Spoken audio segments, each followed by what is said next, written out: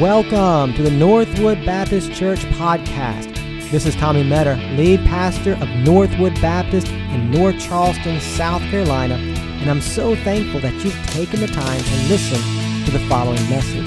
If you'd like to learn more about our church, go to northwoodbaptist.com. And if you like what you hear, leave us a review and subscribe to our podcast so you can have new content delivered to your device every single week. I hope the following message blesses you and helps you connect faith to life. As you take your seat, take your Bibles and turn back to the book of Acts as we continue our journey through the book of Acts. And just to let you know before you turn to Acts, or as you're turning to Acts, we really are at a significant point in the story of Acts. So remember what Jesus said to his apostles before he ascended back to the Father. He said in Acts 1:8, you will be my witnesses, right? In Jerusalem and Judea and Samaria to the ends of the earth. And now, as we get to Acts chapter 10, we are seeing the fulfillment of that promise that Jesus made in Acts 1:8. And what's going to happen is now the story is going to shift. Because for the most part, we've been in Jerusalem, seeing God at work in Jerusalem. In Acts chapter 8, we saw God at work in Samaria. But now we're really seeing the gospel move to the ends of the earth. And the story is going to shift from focusing primarily on Peter now to focusing on Paul and his mission to the Gentiles. But we'll get there in a moment. Acts chapter 10 is where we are this morning. Acts chapter 10, verses 1 through 8 is what we'll read together in just a moment. We're actually looking at a large portion of Scripture. So I hope you didn't stay up too late last night watching football because you're going to need to be awake this morning. We're looking at a lot. Acts 10:1 through chapter 11, verse 18 is where we're going to spend our time together, but we'll read in just a moment Acts 10:1 through 8. So many of you were here last Sunday. If you were not here, you missed a blessing. Dr. Donnie Costin, the president of Charleston Southern, he was here and he preached last Sunday and did a great job. And if you were here last Sunday in both services as he was sharing, he shared a story that was semi-humorous, right? He shared a semi-humorous story about me and Chick-fil-A, and some of you laughed at it, and some of you didn't laugh at it, and if you didn't laugh at it, understand why you didn't laugh. I mean, it was just kind of funny, right? I mean, but just kind of funny. And so he was telling us stories and all that, and he told in the first service, and he told in the second service, and for me, it was a rare privilege last Sunday, because typically on any given Sunday, I'm up here. Now, this is what you pay me to do, right? I stand up here and I preach, and my family's down there. And so I don't get the opportunity very often to sit with my family during worship and listen to somebody else preach, because I'm the one who's usually up here. And so I was sitting down there last Sunday morning listening to Dr. Costin preach his sermon, and I was listening to that somewhat hilarious, somewhat not hilarious story of Chick-fil-A and Popeyes and all those kind of things. And as he was telling that story, Luke looked over at me and said, Daddy, he's funnier than you are. And in that moment, it was like a dagger to my heart, right? Oh my goodness. And so here's what I know, and you know this to be true too, that you know, I'm preacher daddy. That week in and week out, my boys see me on the stage. They see me preaching, and so it's rare for them to hear from somebody else, right? But not only did Luke hear Dr. Costin last week, both of my boys and your kids as well, as they are in the life of our church, they are seeing that God works not through one person on a stage, but He works through all of us.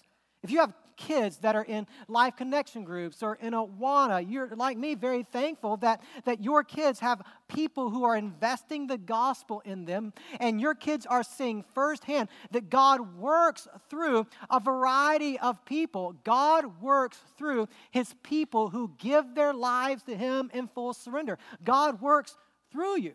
And so here's the question that I want to ask this morning, and this is just a real simple question that I want you to ask. Will you let God work? Simple enough, right? Will you let God work in you? Will you let Him do a work in your heart that He wants to do to make you more like Jesus? A work where He is empowering you to put to death the flesh and the sin that so easily entangles you and teaches you to walk in holiness. Will you let Him work in you? And will you let Him work through you? Will you let Him use you to invest in the next generation? Will you let Him use you to share the gospel with people outside of these walls and in our community and wherever else He leads? Will you let God work? This was the question that Peter was posed with in Acts chapter 10. Because in Peter's heart, and we're going to see in a moment, there was something. There was something that was inhibiting Peter from allowing God to work in the way that God wanted to work through him. Something that Peter had to deal with if he was going to allow God to work through him. And we see that in Acts chapter 10.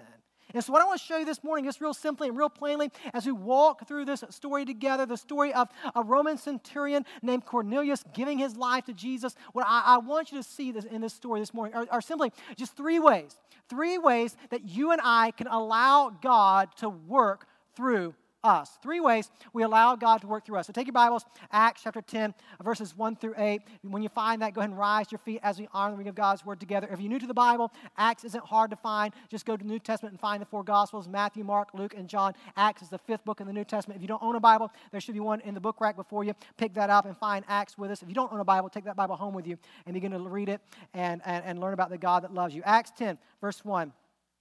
At Caesarea, there was a man named Cornelius, a centurion of what was known as the Italian cohort, a devout man who feared God with all his household, gave alms generously to the people, and prayed continually to God. And about the ninth hour of the day, he saw clearly in a vision an angel of God come in and say to him, Cornelius.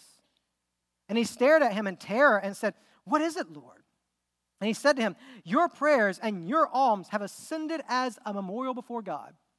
And now, send men to Joppa and bring one Simon who is called Peter.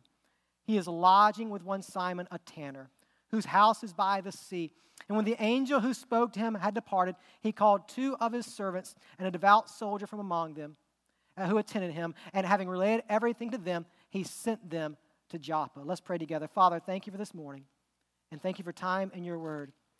And Father, what I know is going to take place in this room this morning is that your Spirit is going to be at work in the lives of every single person who's gathered here who desires to hear your voice. You're going to work. You're going to do a work in us so that you might do a work through us. And so I ask, God, that in these moments you would help us to listen carefully to what you're saying to us, because I know this morning there are some things that you're going to confront us with from your word that are going to be a bit uncomfortable. And so, Father, as we reflect on your word this morning, help us to have hearts that are open, that are ready to receive your truth, and that are ready to obey the truth that you place before us. Father, do a work in us this morning, and may we not hinder the work that you're wanting to do right now.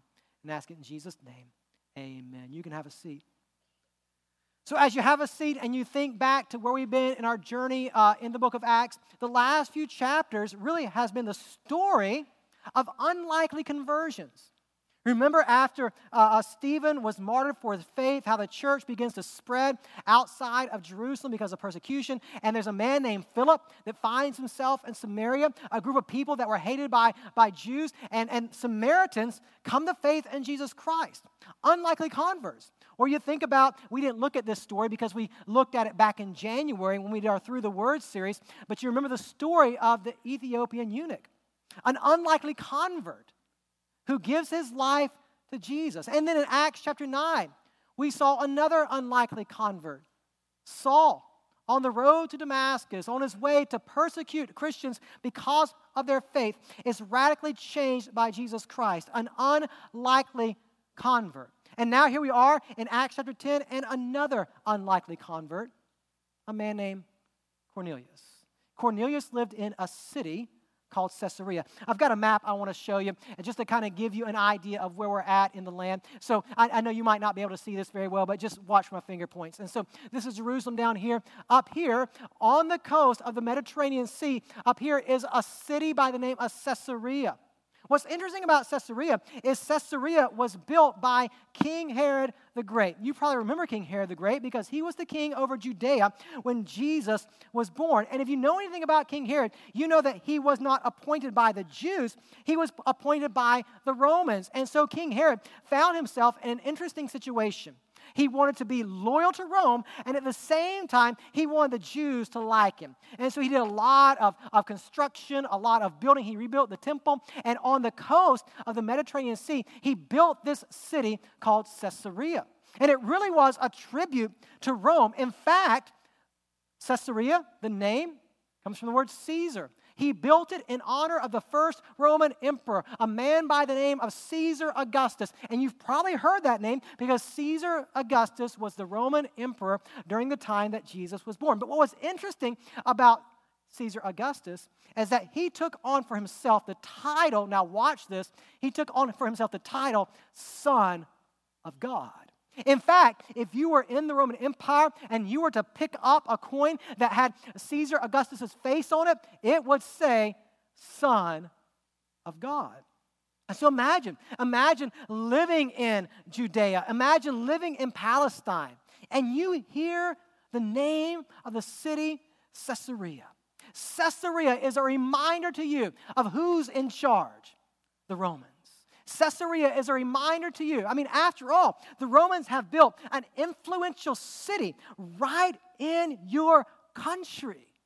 It's a reminder of oppression. Reminder that Caesar Augustus is in charge. It's a reminder that you are, in a very real way, oppressed by the Romans. Let's imagine the hate that boiled up in the hearts of Jews every time they thought of Rome and every time they thought of this city, Caesarea, a city built as a tribute to Rome, a city built, a city of commerce, a city of trade for the Roman Empire right in Palestine. And then down the way from Caesarea was another city, a city by the name of Joppa. You might remember Joppa because in the Old Testament, there is a prophet who God came to and said, go to Nineveh. But instead of going to Nineveh, this particular prophet, Jonah, he went to Joppa to disobey the Lord. In fact, if you go with us to Israel in 2020, I know a lot of you are, we'll go to both Caesarea and Joppa and see these places. And I just want to show you another picture. I mean, Caesarea is on the Mediterranean. It's a beautiful place. And Joppa is just as beautiful. But now the question is, as Peter is in Joppa, the word of the Lord is going to come to him to go to Caesarea to share the gospel with a Roman centurion. Will he obey? Or will he, like Jonah, disobey? It's interesting, right? But in this city, Caesarea, there is a Roman centurion by the name of Cornelius. I mean, just think about the name Cornelius. It sounds Roman, doesn't it? And this man named Cornelius, he was significant because he was a centurion. He was over, at minimum, 100 soldiers, maybe even more. He was entrenched in the Roman government. He was entrenched in the Roman way of life. And he was doing well for himself. He made up to 8 times as much money as the average Roman soldier. He had made his living by being one of those commanders of a Roman army. And so here he was. And if you were a Jew, if you were Peter or any other person that native land was Palestine, when you heard the name Cornelius, again, that hatred would boil over in you. I mean, just the thought of the Romans and what they were doing, right? There was something interesting about Cornelius. We don't know, the Bible doesn't tell us how long he had lived in Caesarea, how long he had lived in Palestine. But what we do know is undoubtedly, before he lived in Palestine, before he lived in Caesarea, when he lived in Rome, he was exposed to a multitude of gods. Caesar Augustus and other gods that were worshipped in the Roman Empire. And none of those gods for Cornelius were satisfying. And I don't know exactly how it happened. I don't know exactly how it went down. But undoubtedly, as Cornelius made his home in Palestine, as he made his home in Caesarea, maybe he started to visit some of the synagogues. And he began to hear about the God of Israel. And the God of Israel sounded so different than the gods that he worshipped in Rome. And the Bible tells us here in Acts chapter 10 that Cornelius was a God-fearer. He came to believe that the God of Israel was the true God, the one true God. And he began to pray to this God and give alms and honor this God. But listen, here's what you need to see. Even though he believed in the God of Israel, and even though he prayed to the God of Israel, and even though he gave to the poor, it wasn't enough. Because he needed to know exactly what this God of Israel had done. This God of Israel had sent his son Jesus to die on a cross for him, to rise from the dead to secure for Cornelius life abundant and eternal. And so while Cornelius believed in God, he had not been introduced to the Son of the true God, the Messiah, Jesus Christ. And so it's an interesting story, right? An angel appears to Cornelius. Cornelius, I know that you're a God-fearer. Here's what you need to do. Send some of your men to Joppa. There's a man named Simon there, Simon Peter, who's staying with another man named Simon, Simon the tanner. Send some men to Simon and bring him back to you. He's got something he needs to tell you. Interesting, right? I mean, this angel who appeared to Cornelius could have shared the gospel with Cornelius, could have told Cornelius about Jesus, the Son of God, who died and rose again. But God's chosen means to reach people is not angels, but people. And so God tells Cornelius to send for Peter. And the men do as Cornelius say. They go and they find Peter. But before we get to that part of the story, I want you to stop right here. Because what's going to happen is in a moment, Peter is going to be confronted with a choice. Will he go to Cornelius or will he not? And I'm just telling you, I think that everything in Peter's heart would have said, no, I'm not going to Cornelius. Because Cornelius represented everything that Jews in that culture hated. They represented oppression. They represented a miserable existence in Palestine.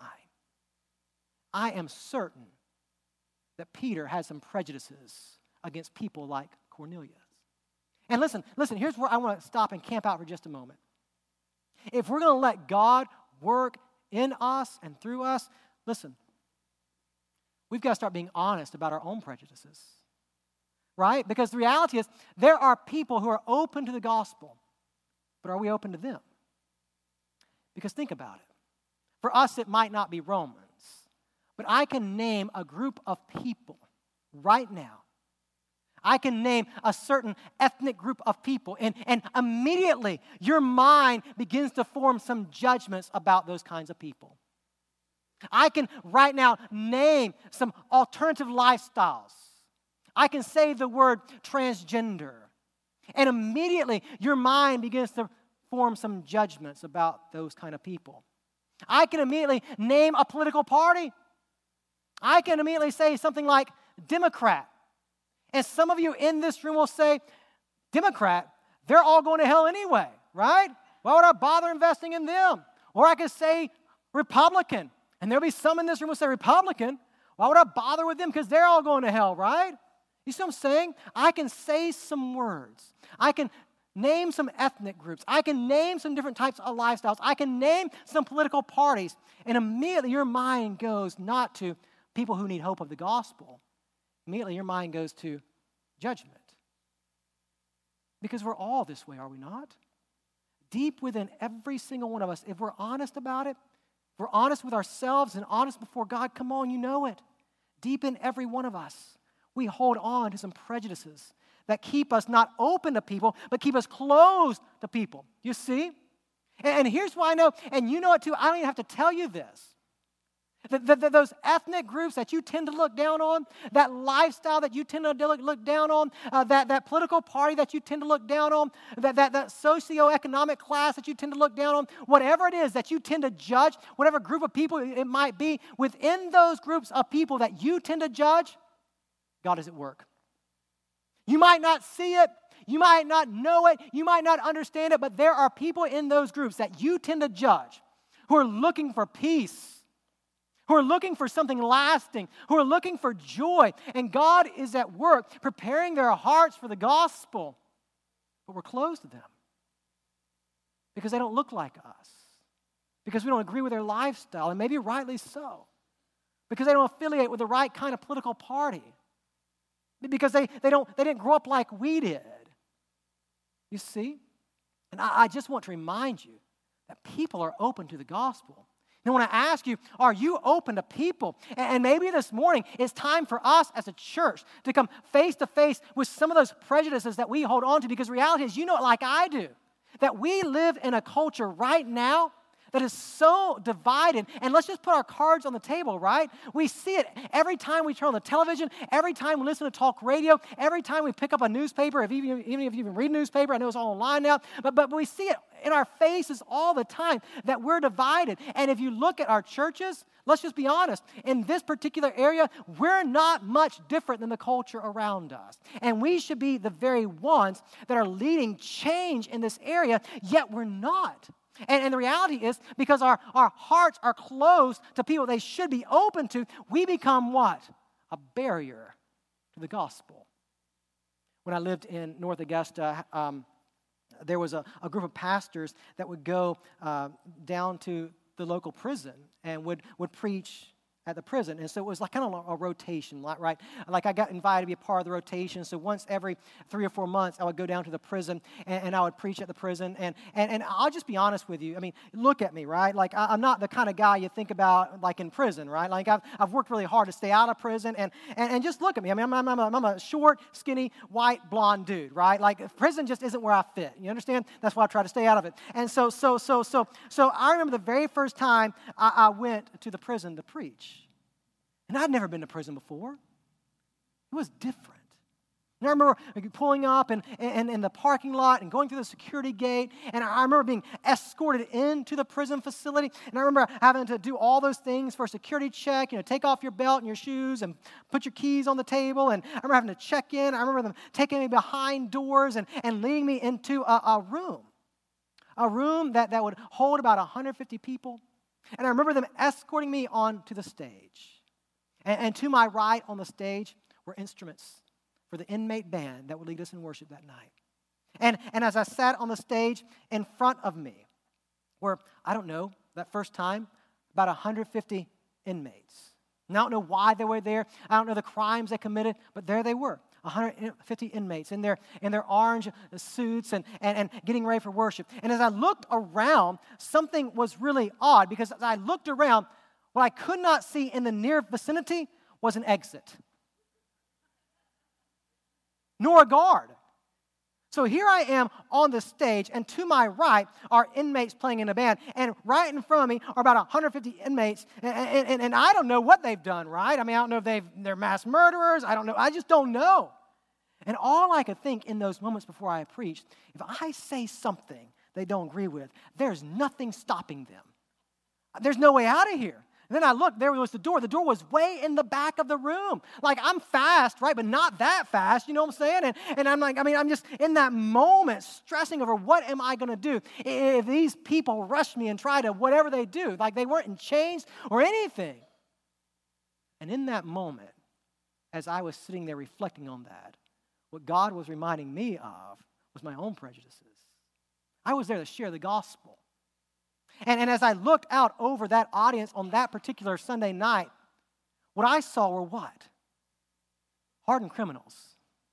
What I saw were convicts, people who were getting what they deserved. What I didn't see were people who needed Jesus. You see what I'm saying? I mean, I preached the gospel that night.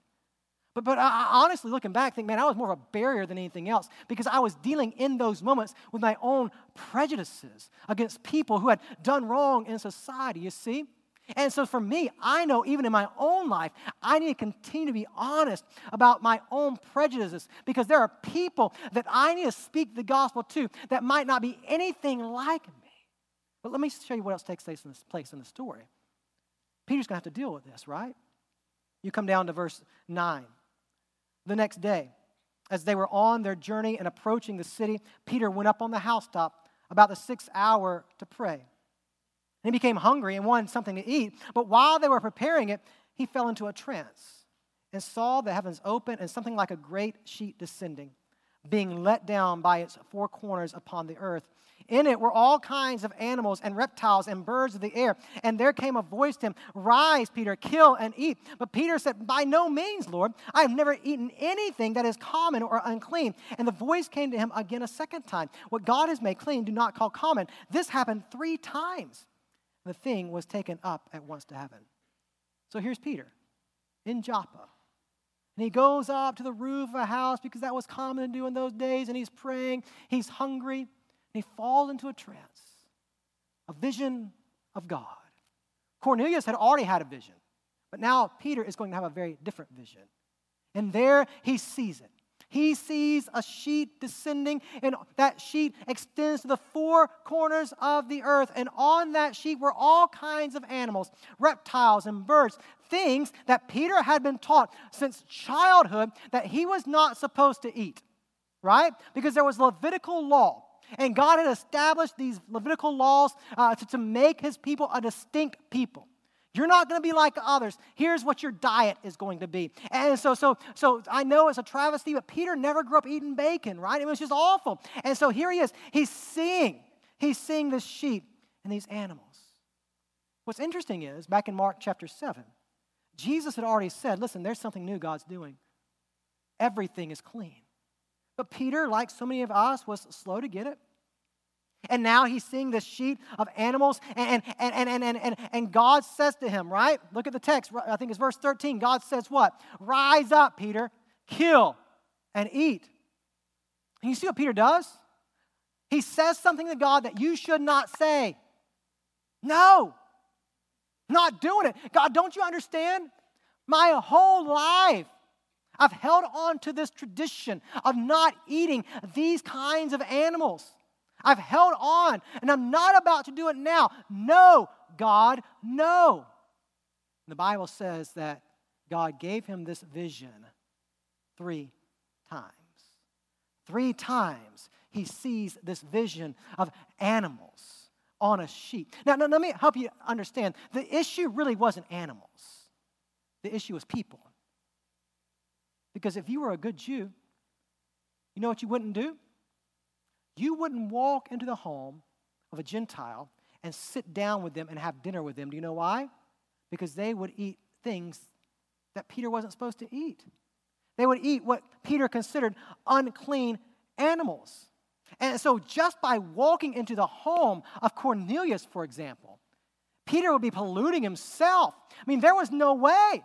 There was no way that Peter was going to walk into the home of Cornelius. You see, this thing about eating animals that were clean and abstaining from animals that were unclean, it had become a barrier, right? A barrier for Peter. For all of his life, he had held to this tradition. And even when Jesus said, all things are clean, eat what you want, have a BLT, right? Even when Jesus had said that, Peter said, no, I got to hold on to this tradition.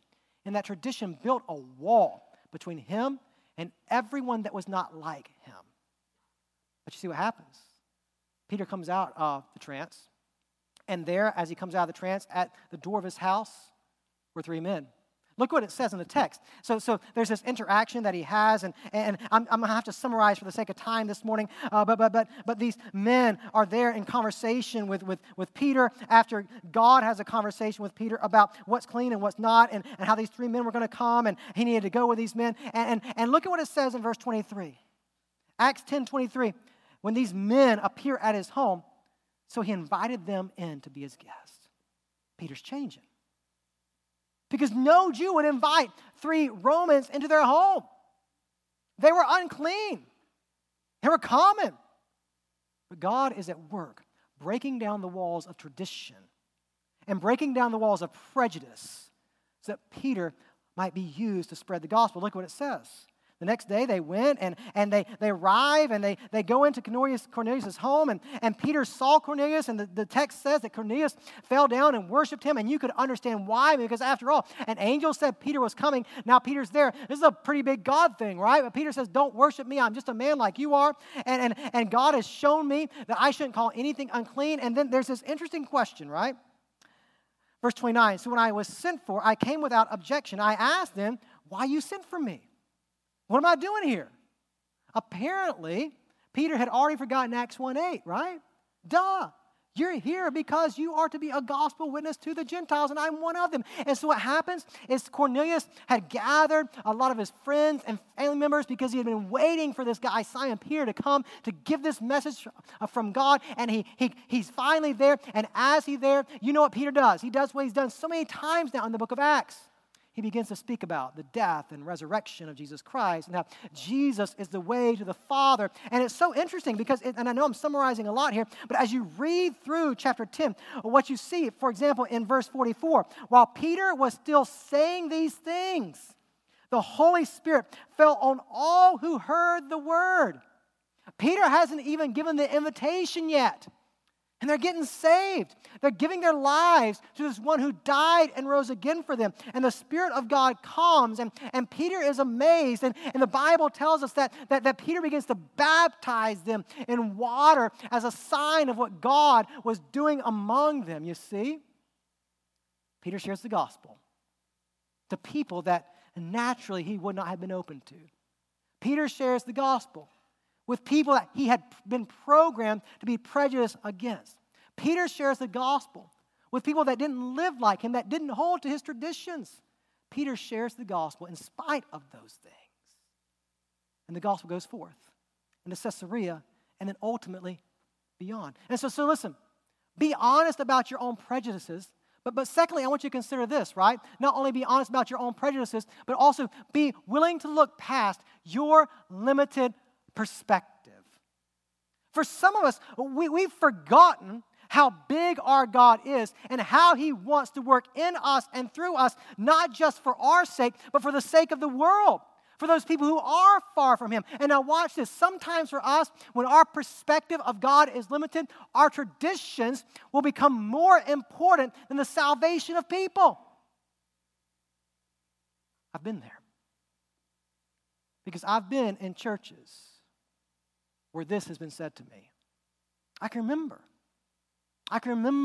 in a church having an interracial couple visit our church. And as that interracial couple walks into our church, I can remember vividly a lady stopping me in the hallway and saying, "Doesn't this Bible say not to do that?" I can remember one Sunday morning at a church, a young man walked in. We talked. It wasn't his first time in church, but he had not been in church in years. And it was obvious to me that he did not know Jesus Christ as Lord and Savior of his life. He was wearing a ball cap. I didn't tell him to take it off. I just didn't really think much about it, honestly. And I know that in the culture that I was in and where I lived at that time, that was a big deal. Show respect to the Lord and the facility by taking your hat off. And I get that. I understand that, right? And so the boy sat down with his ball cap on. And I remember that as we were singing songs of worship in this particular church, someone got up and told him to remove his ball cap. He not only removed his ball cap, he removed himself and left the church and never came back and did not hear the gospel from us that morning. I can remember people asking me, "Doesn't the Bible say not to have tattoos?" Now, I know in this room a lot of you have tattoos, and that's your own business. They hurt. I don't understand why you would do it, but that's your business. But listen, that's whatever, right? But doesn't the Bible say you shouldn't do this? Not understanding the context of the Bible and understanding what God was doing specifically in the nation of Israel at that time.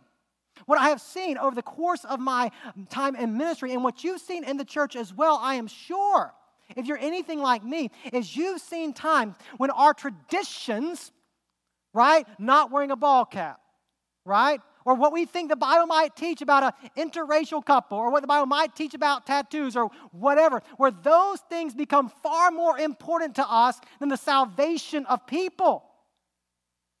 That's a problem, my friend. And the reality is, right? That for many of us, when we start coming to church, we ask the wrong question. We ask the question, or we make the statement rather, how can I make the church more like me? I want to be a part of a church where people are like me, where they hold to the same political party I hold to, where they come from the same ethnic background I come from, where they hold my traditions that I think are sacred. I want to be a part of that kind of church. And when you're asking the question, how can the church be more like me? You are absolutely emphatically asking the wrong question. The right question is, God, what do you want from my church? What do you want my church to look like for your glory? What do you want the church I attend to be like for this community so that they might hear the gospel? You see, for many of us, our traditions and the way we think about life and who's good and who's bad and who's welcome and who's not, right? Our traditions are far more important to us than the salvation of people, and that, my friend, must stop with us. And also think about this. For many of us, our vision of God's kingdom is far too small, right? Because let's be honest, for some of us in this room, what we care about only is our personal relationship with Jesus. Me and my few. As long as me and my few are good with God, who cares about anybody else?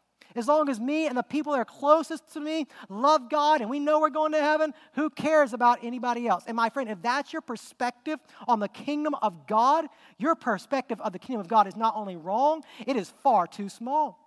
Because God isn't just your God. He is the God that desires that every person on the face of the planet knows that He's alive and exists and loves them through the eternal love of Jesus Christ. You see, for so many of us, let's just be honest, our perspective of God is far too small and far too limited. And we hold on to these traditions and we say in our limited perspective of God, if you don't hold my traditions, if you're not like me, then you're not worth my time. And those prejudices, those traditions, they cripple us as a church. Want to let God work? Be honest about your prejudices. Want to let God work? Be willing to look past your limited perspective. Want to let God work? Let me give you one more thing from the text. Be a part of a church that embraces people like you. Let me show you what I mean by that. Look what the text says. So you come to chapter 11, right? This glorious conversion takes place in Caesarea. Many people come to faith in Jesus Christ. And then Peter goes back to Jerusalem. It's a big day, right? Romans are coming to faith in Jesus Christ. The Spirit of God has fallen on them. God is saving the enemy of the Jews. Chapter 11, verse 1. Now the apostles and the brothers who were throughout Judea heard that the Gentiles also had received the word of God. So when Peter came up to Jerusalem, the circumcision party criticized him. Oh, you've been there, right? I've been there as a pastor. You see those kind of people that are coming to our church now, Pastor? They ain't like us. And so Peter's being criticized. And so what Peter does, he goes through the whole story. He tells them exactly what happened, and God begins to work in the hearts of this church in Jerusalem. And you come down, for example, to verse 17. If then God gave the same gift to them as He gave to us when we believed in the Lord Jesus Christ, underline this phrase, who was I that I could stand in God's way? Who are you? Who am I that I might stand in God's way because of my own prejudices or my own need to hang on to my traditions? But look what else it says. When they heard these things, they fell silent. They glorified God, saying, then to the Gentiles also God has granted repentance that leads to life. Look around this room, brothers. Look around this room, sisters. We're not all the same skin color in this room. We don't all have the same educational level. We come from various backgrounds, various places, but we all have one thing in common. Let me show you something. Take your Bibles and go over a couple books. Go to 1 Corinthians. I want to show you something from 1 Corinthians. The Apostle Paul writes these words that you may be familiar with. 1 Corinthians chapter 6, just a couple books over. In verse 9, the Apostle Paul writes this. Or do you not know that the unrighteous will not inherit the kingdom of God? Stop right there. Who's the unrighteous? Look around this room. That's you. That's me. He goes on, look what it says. Do not be deceived. No matter your faith background, no matter your religious preferences, no matter your traditions, no matter your ethnic skin color, right? Do not be deceived. Neither the sexually immoral, nor idolaters, nor adulterers, nor men who practice homosexuality, nor thieves, nor the greedy, nor drunkards, nor revilers, nor swindlers will inherit the kingdom of God. Who's that? Every single one of us. That's who we were. Regardless of your skin color, regardless of how much money you've got in the bank, regardless of where you went to school, regardless of who your parents were, regardless of what church you went to, regardless of the traditions you hold to, that was every single one of us. We were all idolaters. We've all practiced greed. We were immoral. We were unrighteous. We were adulterers. That describes all of us. And you hold that in common, my friend, with every single person on the face of the planet. Because Romans 3:23 is very clear. For all, not some, not a few, not even many, all have sinned and fallen short of the glory of God. Regardless of how important you think you are, regardless of how much better you think you are than somebody else, you hold that in common with every person on the face of the planet. What you hold in common is every one of us, we were condemned to an eternal hell because of our unrighteousness. But Paul's not done. Look at what he says. You see it in see it in chapter 6 again, beginning in verse 11. And such were some of you. But you were washed. You were sanctified. You were justified in the name of the Lord Jesus Christ and by the Spirit of our God. You were on your way to an eternal hell, but the God of all creation chose to extend His love to you through His Son, Jesus Christ, who lived the life that you could not live, perfect in every way, and went to a cross and took the punishment for your sins upon yourself and bore the wrath of God in the flesh, was crucified, and then 3 days later rose from the dead. So if you call on the name of the Lord and turn from your sins and turn to Him in complete surrender, He will give you life new, abundant, and eternal. Do you see it? What you have in common with every person on the face of the planet is that you were condemned, but God changed you. He saved you. Don't for a moment think that you're better than anybody else. Don't for a moment think that you're more deserving of the grace and love of God than anybody else, because you're not. I'm not. None of us are. You see, I want to be a part of a church of people like me that understand, not that I'm better than anybody, not that I'm well off, not that I'm more educated, but understand that at the end of the day, we're all in the same boat, regardless of our skin color, regardless of our traditions that we hold on to, regardless of our political party, we're all in the same boat, condemned to hell. But God has extended an offer to us, an offer of grace, that whosoever believes in Him, whosoever, regardless of your background, regardless of your skin color, regardless of where you came from, whosoever believes in Him will be forgiven, will not perish, will have everlasting life. My friend, it is time that you see yourself for who you really are. Your bank account does not define you. Your skin color does not define you. Your education does not define you. At the end of the day, you're no better or different than anybody else on the face of the planet. We're all sinners in need of redemption. And that person that you're prejudiced against, that group of people that you can't stand, they're no different than you. They need a Savior just like you do. See yourself for who you are, and see others for who they are, and see God for who He is. He is the only hope for all of mankind. No matter where you came from, no matter your background, no matter your ethnic background. And so this morning, here in this room, there are some of you that can relate to what Paul says. You know it. You know you're a drunkard, greedy, idolater, whatever the case may be. And you know what you need is to be washed, to be given new life.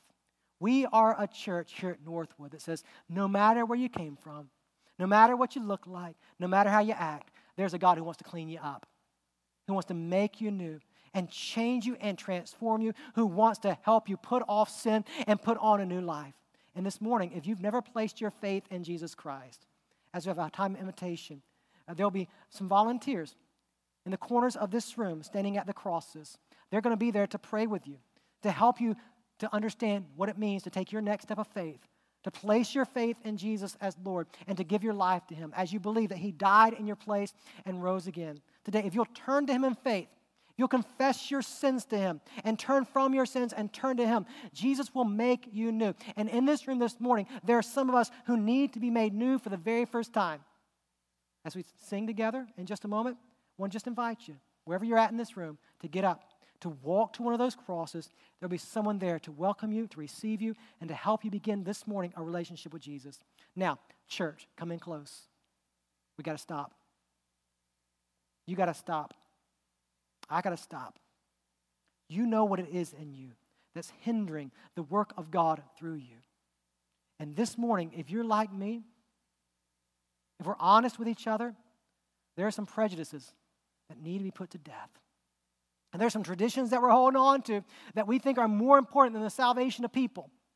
And this morning, God is calling us to be honest, to be real, and to ask him to change that about us.